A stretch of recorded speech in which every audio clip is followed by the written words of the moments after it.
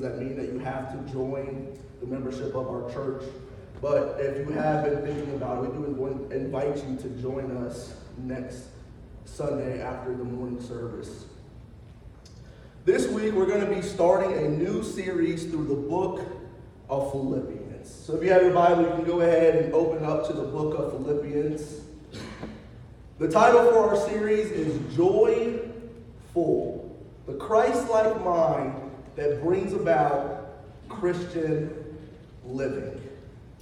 The book of Philippians, or rather the letter of Philippians, it wasn't a book, but it was a letter that Paul wrote to the church at Philippi, was written while Paul was in a Roman prison. It was one of the 4 prison epistles or prison letters that Paul wrote to different churches which he had helped found and served at.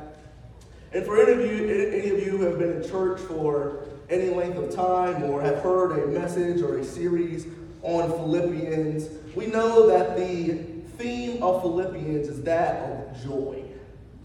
The word joy is found 20 times in the book of Philippians. Yet as we look throughout this letter, there's an even more prominent theme, and that is Jesus Christ. While joy is found 20 times, the name of Jesus is found 21 times. So as we go through this book together and see how we can be joyful and see how that joy comes through the person and work of Jesus Christ, we're going to look at how to be a Christ-empowered church. But before we begin this morning in Philippians chapter 1, I just want to lay some background information so that we are better able to understand the context and the heart behind Paul's letter. See, to understand the joy that Paul has for this church at Philippi, you have to go back to Acts chapter 16.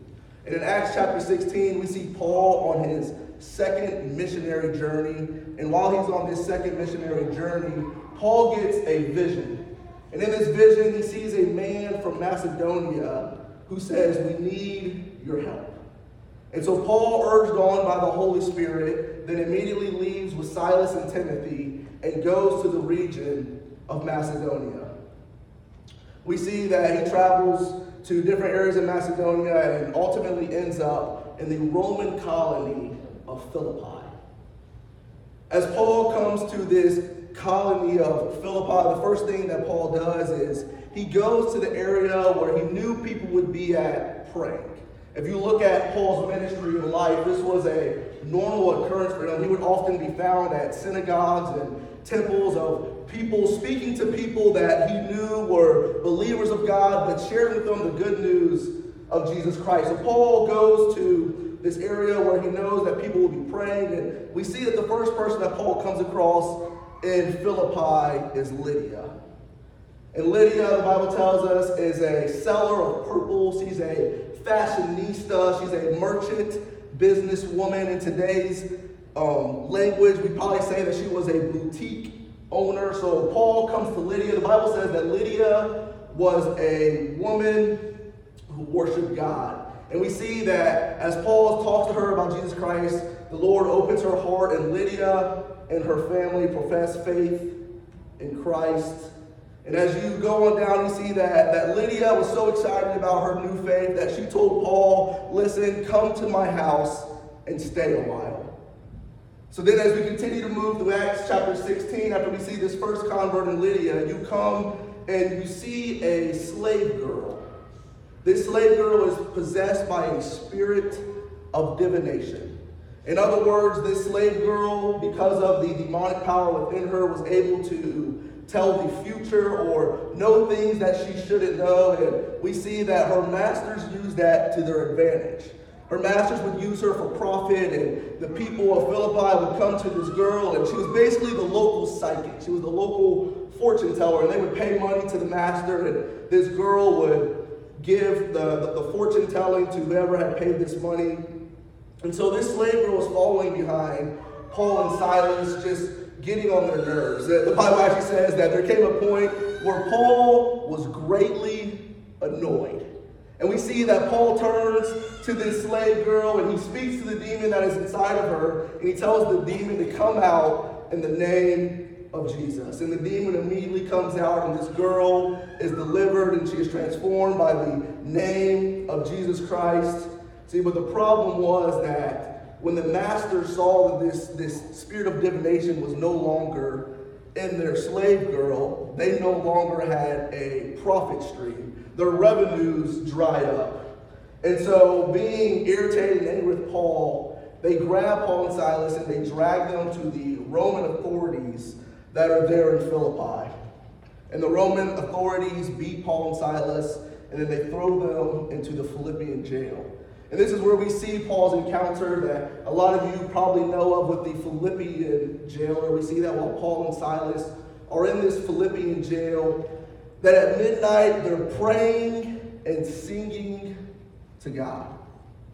Praying, singing to God. They've just been beaten, they've just been jailed, yet in the middle of it all, in the middle of this suffering, Philippians, it's about joy and suffering. And Paul was somebody that knew all about that. When he could have been crying, he could have been like, man, we should have never came here. He's praying to God, and he's singing hymns, and the prisoners hear him, and we see that an earthquake comes and shakes that prison, and the doors bust open, and the shackles break off, and through a turn of events, the prison guard, the Philippian jailer who is there, comes to the feet of Paul and Silas and asks that question that we all wish that we could hear. What must I do to be saved? Listen, there's no easier way to evangelize than somebody just coming up to you and saying, listen, what do I need to do to be saved? Well, there was a reason for that. It was because they saw they saw the joy that Paul and Silas had in the midst of suffering. But not only that, they saw the power that was behind Paul and Silas because of the person and work of Christ. So this third convert that we see is the Philippian jailer. We see that the Philippian jailer and his family come to faith in Christ and are baptized. And the next morning, the Roman authorities come to Paul and Silas and tell them that they're free to go. But before they go, you see at the end of chapter 16 that they go back to the house of Lydia, the first convert that they had, the lady who invited them to their home. No doubt by this time, Lydia's house served as the local church for Philippi. That I'm sure that as Paul and Silas went there, that not only was Lydia's family there, but probably that slave girl was there, and most likely the Philippian jailer was there. And we see that before Paul departs from Philippi, the Bible says that he encourages the church there at Philippi. As we hear the humble beginnings of the Philippian church, the one thing I want us to recognize is that there was unity brought to them through the gospel of Jesus Christ. When I was studying, I saw one theologian say that when Jewish men would pray in the morning, there was three things they would pray to God that they were thankful for. They would say, Lord, I'm thankful that I'm not a woman. I'm thankful that I'm not a slave. And I'm thankful that I'm not a Gentile. As we look at this Philippian church, we see that it was a woman, a slave, and a Gentile that God used to start this church here at Philippi. Consider with me, who are the charter members of this church? They were comprised of different nationalities. We know that Lydia would have been of Asian descent. This slave girl would have been a native Greek, and the Philippian jailer would have been a Roman. They came from different economic classes. Lydia, being a businesswoman, would have been a woman who had wealth. This slave girl, she was a slave, so we know that she was poor. And this Philippian jailer would have been your average blue-collar worker. They come from different religious backgrounds. Lydia was a woman who worshiped God. The slave girl was possessed by a demon. And the Philippian jailer probably had bought into Roman culture and the Roman gods that were there present.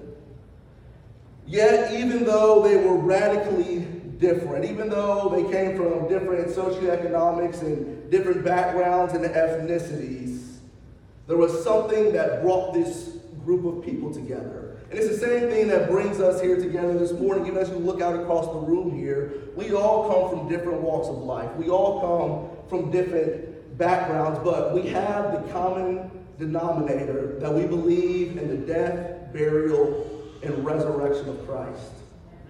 That's the message that unites us together, no matter our background, no matter our differences. The gospel unites. One preacher said it this way, that in this world there's only two classes of people. There's saints and there's ain'ts. He says either you've been born again or you have not. Listen, the gospel transcended all human boundaries and brought this group of misfits in Philippi into a glorious Christ-centered relationship. And as we look at the first 11 verses this morning, the title for our text is Relationships Matter. Relationships matter. Before we get started, let's say a word of prayer.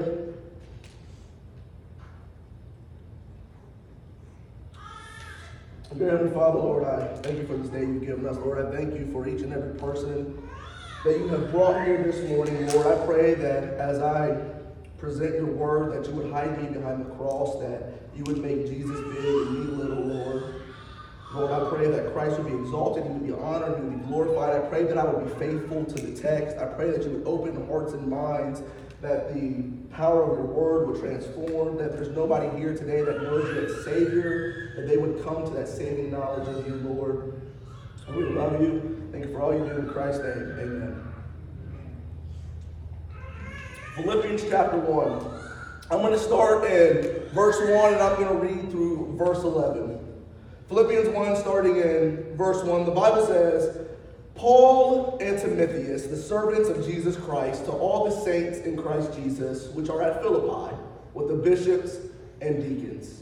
Grace be unto you and peace from God our Father and from the Lord Jesus Christ. I thank my God upon every remembrance of you, always in every prayer of mine, for you all making request with joy for your fellowship in the gospel from the first day until now. Being confident of this very thing, that he which has begun a good work in you will perform it until the day of Christ Jesus. Even as it is meet for me to think this of you all, because I have you in my heart, insomuch as both in my bonds and in the defense and confirmation of the gospel, ye are all partakers of my grace. For God is my record, how greatly I long after you all in the bowels of Jesus Christ. And this I pray, that your love may abound yet more and more in knowledge and in all judgment, that you may approve things that are excellent, that you may be sincere and without offense to the day of Christ, being filled with the fruits of righteousness which are by Jesus Christ, unto the glory and praise of God. Relationships matter. In 1973, there was an article written titled The Lonesome Road. In this article, the person that wrote it said, loneliness is a sort of modern monster. The primitive monsters used to live under gloomy lakes and come out to attack men in the dark of night. Loneliness lurks in the depths of modern man's heart and comes out in the dark night of his soul. The assumption is it attacks only the weak, the fat, the failing, the foolish, while others claim to be exempt. They're lying. Nobody is immune to the monster's depredations. Loneliness is as common to us all as birth or death. But of all these taboos, it is perhaps the last to go. We have all known it, but we don't like admitting it. Nevertheless, we are all born alone, we die alone, we dream alone. Most of us work alone in one way or another. Living is primarily and ultimately solitary. Loneliness is a universal monster. It's no surprise to anybody in here that we suffer a pandemic of loneliness in society today. Even more so coming out of the COVID-19, where we were isolated and we were cut off from one another. Loneliness was at unprecedented highs, suicide rates because of loneliness. And the crazy part is we live in a day, in a society where everybody is so connected. We have access to our cell phones where we can speak to anybody anywhere in the world. We have social media. Yet while we are so connected, at the same time, society has never been so disconnected. Relationships are important parts of our lives. Listen, everybody needs a friend. Everybody needs somebody that they can go to in times of trouble. And you need to be somebody that people can come to in times of trouble as well when they need help. As we look at God's design, God designed us to live in community with one another. He designed us. Humans are tribal beings. We exist and we long for community. We long for relationships. And God's design is for us to have good, godly relationships. There is no such thing as sola Christianity. There is no such thing as being a Christian and doing life on your own. This is a lie that Satan would love for you to believe, that you don't need the church, that you don't need to be around other believers, that as long as you have you and your relationship with Jesus, that everything is going to be okay. However, we see in 1 Peter 5:8 that Peter says, your enemy, the devil, prowls around like a roaring lion looking for someone to devour. For those of you who have watched Nat Geo or Animal Planet, when a lion is prowling around and looking for its prey, who does it normally go after? It normally goes after the ones that are isolated away from the herd. It doesn't go into the middle of the herd and attack the ones that are protected by everybody else. And the same is true with Satan and Christians. When you isolate yourself, when you don't have Christ-centered relationships in your life, you are prone to the attacks of the devil. Listen, Christianity is not a solo sport. We know in Hebrews 10:25, the writer tells us, don't forsake the assembling of yourselves. What he says is, listen, don't make little of gathering together as a body of believers, as coming together to worship together, to edify one another, to lift each other up. The Christian life is meant to be lived in community. We're supposed to be a family. We call each other brothers and sisters of Christ. We say that this is the family of God. Yet oftentimes we don't act like it.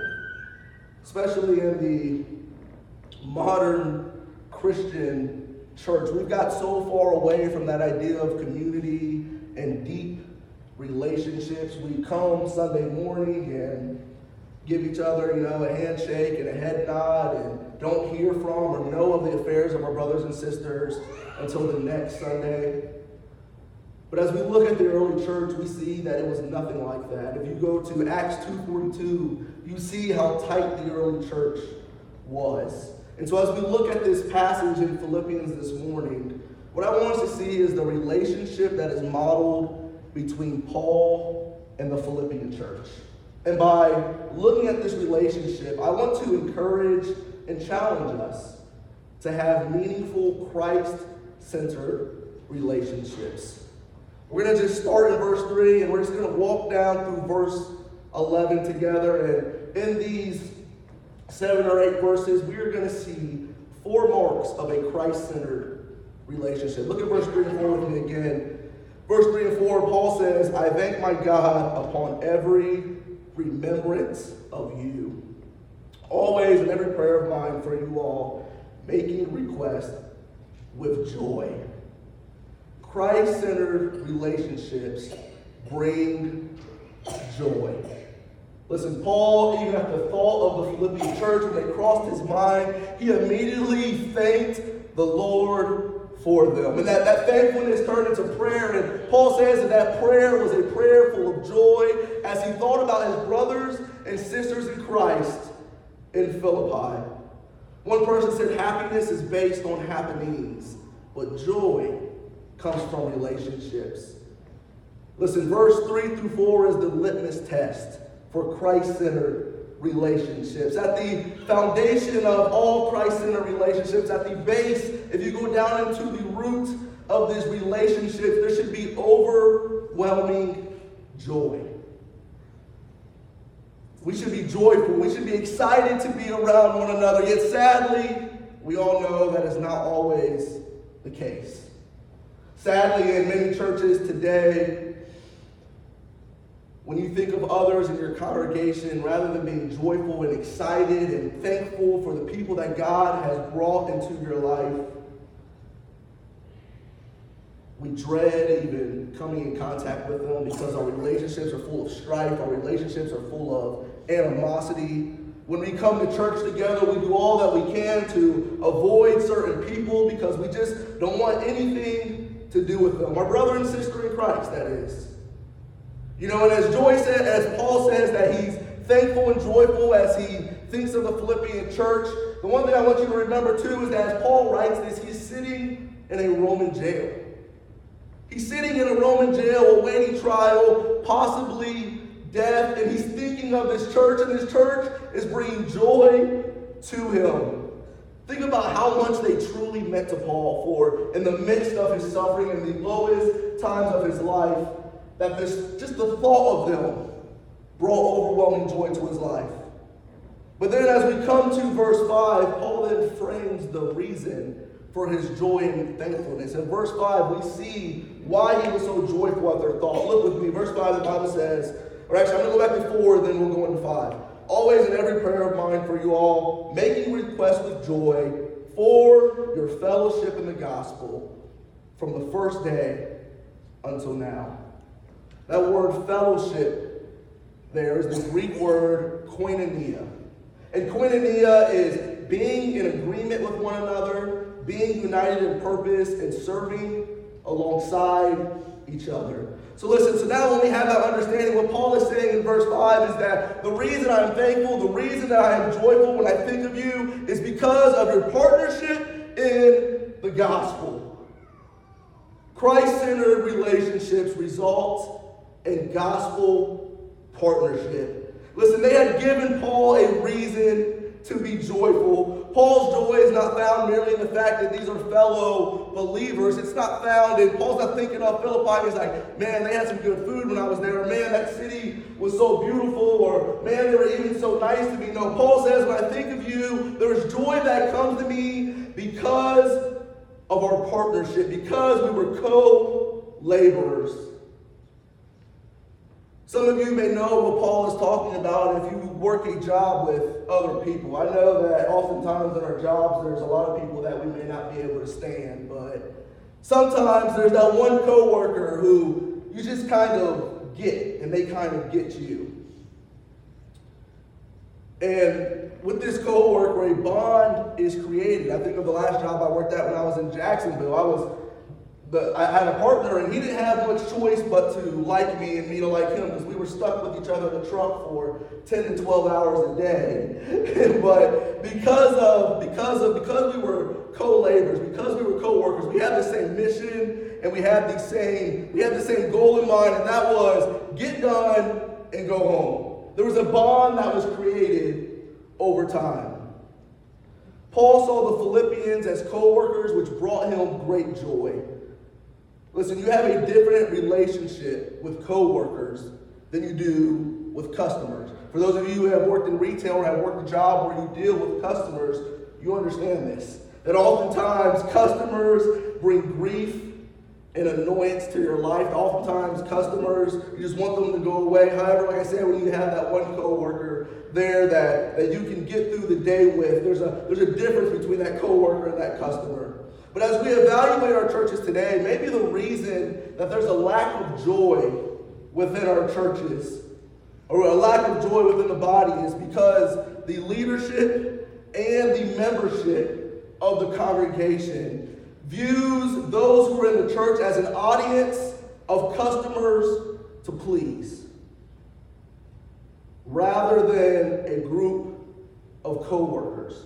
Listen, it's hard to be joyful in gospel partnership when everything is about what makes me happy. How can I make sure I don't upset that person? How can I make sure I don't ruffle the wrong feathers? But rather, when your co-workers, you're not worrying about that. You're pushing forward. You're advancing the mission of the gospel. Listen, God has created us so that we cannot successfully accomplish His will on our own. Rather, we enter into fellowship with believers. We become a part of a team. I know that over the past year, that's a word that has been repeated and tried to be woven into the identity of the church here, is that we are a team. we're on the same team. There's no reason to fight with one another. We have the same goal. We have the same purpose. And that's to grow in Christ and to see people reached for Christ. In an interview, a businessman was asked, how many employees are there at your job? He replied, very few. If someone asked that about our church here this morning, what would the reply be? In many cases, in many churches around America, the answer is very few. This is the Pareto principle, the 80-20 rule, that often 80% of the work is done by 20% of the people. But Paul looks at this Philippian church and he says that's not the case. He says in verse 27, he says that when I think of this Philippian church, I know that we were striving together for the faith of the gospel. There was a partnership that was established. We were both working towards the same goal. And then if you look ahead to verse 7, Paul explains to us what that gospel partnership looks like. In verse 7, he says, even as it is meet for me to think this of you all, because I have you in my heart. Listen, he says, insomuch as both in my bonds and in the defense and confirmation of the gospel, you are partakers of my grace. Paul says that this gospel partnership that he had established with the church at Philippi was centered on two things. This gospel partnership was centered on friendship and mission. Paul says, you were with me in my bonds, or you were with me in my chains. They were with Paul when he was imprisoned. The Philippian church had not only been a friend of Paul, but they had been a friend to Paul. When the Philippian believers had heard that Paul was imprisoned in Rome, they sent Epaphroditus, who was probably the pastor of the church there at Philippi, to minister to Paul. Epaphroditus went and he personally comforted Paul in the middle of his suffering, but not only did he comfort him through his presence, we see that the Philippian church also sent a financial gift along with Epaphroditus in order for Paul's stay in prison to be made more comfortable. There's 3 times before, twice when Paul was in Thessalonica and once when he was at Corinth, where the saints also ministered to his needs. They were with him in his chains. They were friends of Paul. Listen, gospel partnerships are compassionate friendships. Compassionate friendships. Know the difference between compassion and sympathy. Sympathy says thoughts and prayers. Compassion says, what can I do to help? How can I step up? How can I make a difference? How can I meet the need that is there? Compassion, I've heard it said this way, compassion is your hurt and my heart. Listen, when we hear the need of a brother and sister in Christ, our heart should groan with them, but we should also not just groan and sympathize for them, but we should be moved to compassion and these Christ-centered relationships to say, how can I help? What can I do? Is there some way that I can help you? And even if that way is only prayer, there's something that we can all do. Listen, understand that this relationship that Paul had with the Philippian church was not a surface level relationship like many Christians have today, but rather this was a deep bond. This was a love that Christ said was like the love and the affection of Jesus Christ. Paul said, not only did you partner with me in my chains, but you also partner with me in furthering the gospel. He says in defense and confirmation of the gospel. Gospel partnerships keep the main thing the main thing. Gospel partnerships. Listen, the Philippian church knew that evangelism and the Great Commission was not only for Paul. Paul saw that the Philippian church evidently was growing. They were reaching people, and as he thought about this church, as he's being thankful for them, he's joyful for them, he's thinking of their gospel partnership. He says, I'm not there anymore, but I'm thankful that they have continued in the work that started. Paul says that they continued from the day that it began. The Philippian church was known by Paul for remaining on mission. Joy in Christ-centered relationships is not based on us having the same hobbies. Joy in Christ-centered relationships is not because we went to the same schools. It's not even because we go to the same church. We don't find joy in Christ-centered relationships because we vote for the same politicians. But we find joy in Christ-centered relationships in knowing that our brothers and sisters in Christ are faithfully serving God. Joy comes when I see the work that Christ has done in you. But not only that, I am joyful when I see the work that Christ is now doing through you. Listen, I even think in the last 7 or 8 months in which I've been here, our church has been through a lot. But in the last several months, there have been some of you who have stepped up in ways that are unimaginable. And I can say, like Paul, that it brings joy and thankfulness when I think of you, of knowing that in times of need, that you step to the plate, and knowing that you're not just a watcher of what's going on, but you're participating in the work that is happening, and knowing that we are gospel partners. Gospel partners. Christ-centered relationships bring joy. Christ-centered relationships result in gospel partnership, where there is friendship and there is mission. And then in verse 5 and 6, we see that Christ-centered relationships encourage one another. Verse 5 and 6, Paul says, at the end of verse 5, he says that they remained partners from the first day until now. But then he says, not only have you remained partners from the first day until now, but in verse 6 he says, I am confident of this very thing. He says, I know that he which began a good work in you will perform it until the day of Jesus Christ. You know, Paul was probably speaking both corporately and individually to the church. For those of you who were at Bible Study Wednesday, we talked about that there is a perfecting that is going on in the life of the believer. That at the moment of salvation, the believer is saved from the penalty of sin. They're saved from the power of sin, and they will be saved from the presence of sin. So Paul says that I am confident that you will continue to grow in your sanctification, that you will continue to grow in spiritual maturity. But I believe even more so what Paul is saying, listen, remember, this is a church that's on mission. This is a church that is gospel-centric. This is a church that is unified and doing what they're supposed to be doing. I think Paul is saying, keep at it. He's saying that God is going to continue to bless your church, that as long as you keep the main thing, as long as you remain gospel partners, that God will complete what he has started there. I've heard it said that encouragement is easy, it's rare, and it's powerful. You know, we need to ask ourselves the question, myself included, do we encourage our brothers and sisters in Christ? And I know that I can answer that, even if that is yes, probably not enough.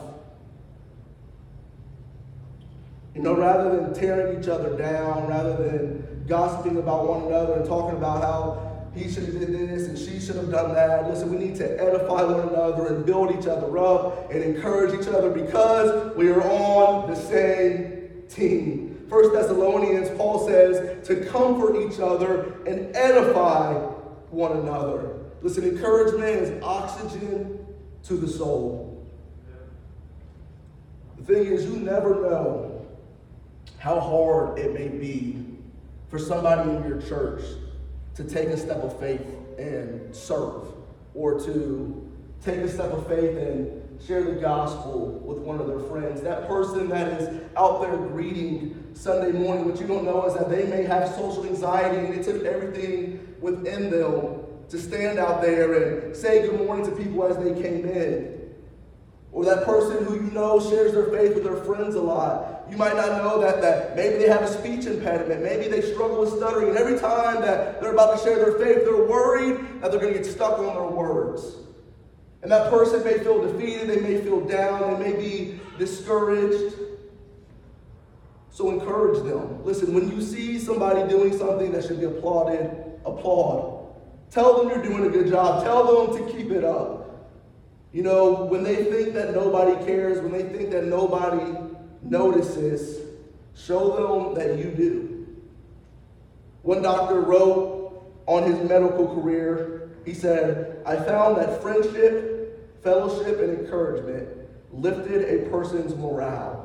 Encouragement, be it physical or spiritual, is the most powerful and useful tonic in any medical book." Christ-centered relationships encourage one another. And then the last thing we'll see in verse 9 through 11 is that Christ-centered relationships lift each other in prayer.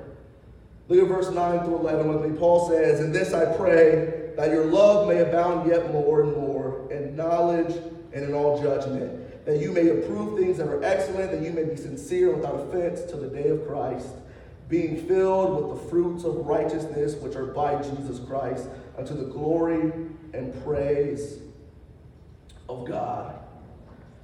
Without having time to explain this prayer in detail, basically what Paul is saying is that I pray that you would grow in spiritual maturity and righteousness so that you will be pure and blameless before Jesus.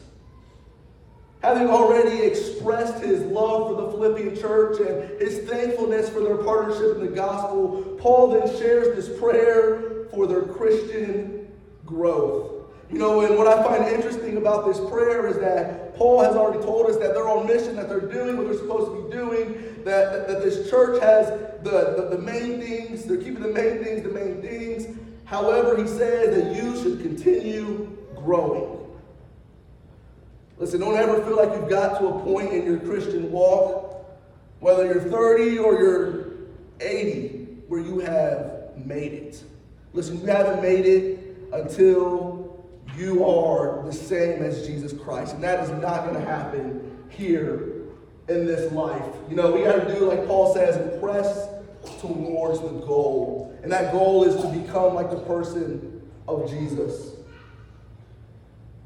Paul understands that even more so than their physical needs, that they need to grow in their spiritual needs. Listen, Paul doesn't pray for their health, wealth, and prosperity. Not that we shouldn't pray for one another's health and things that we're going through in life, but Paul's main purpose, his main thing is that I'm praying that you would grow to know the Lord more and more. Do you have friends that pray for you in that way? Do you have friends who take your name before the Lord and lift you up, that challenge you to grow in spiritual maturity? You know, the question or the answer is, if you are a part of a church, if you are a part of a body of believers, you should. Because Christ-centered relationships pray for one another. You know, even on Wednesdays when we meet here, we spend the first half of the day praying for one another, trying to bear the burdens of one another, crying with one another, laughing, joyful with one another, being in that community with one another. Listen, as you pray for one another, it will strengthen your relationship with each other. Christ-centered relationships bring joy. Christ-centered relationships result in gospel partnership. They encourage one another, and they lift each other in prayer. Listen, just what I want to tell you this morning, just as you look at this passage, is that relationships matter. Community matters, and even more so, relationships within the body of Christ. So as we leave here this morning, I challenge you to either build, if you do not have relationships with other believers, if maybe there's somebody in the congregation who you've never really talked to, go to them and start a conversation and get to know that brother, get to know that sister. Build the relationships, or if you already have relationships, continue to foster them, continue to grow in them, continue to edify one another, to lift one another, to stay on mission, to challenge each other, because relationships matter. Every head bowed, eyes closed. Dear Heavenly Father, Lord, I thank you for this day. Lord, I thank you for your word, God. God, I pray that as we leave here this morning, Lord, it was a simple yet practical truths that we heard, that we would take it with us, that we would build relationships that are strengthened by the person and work of Christ, that we would recognize the gospel unity that comes within the body, Lord, that we would have deep love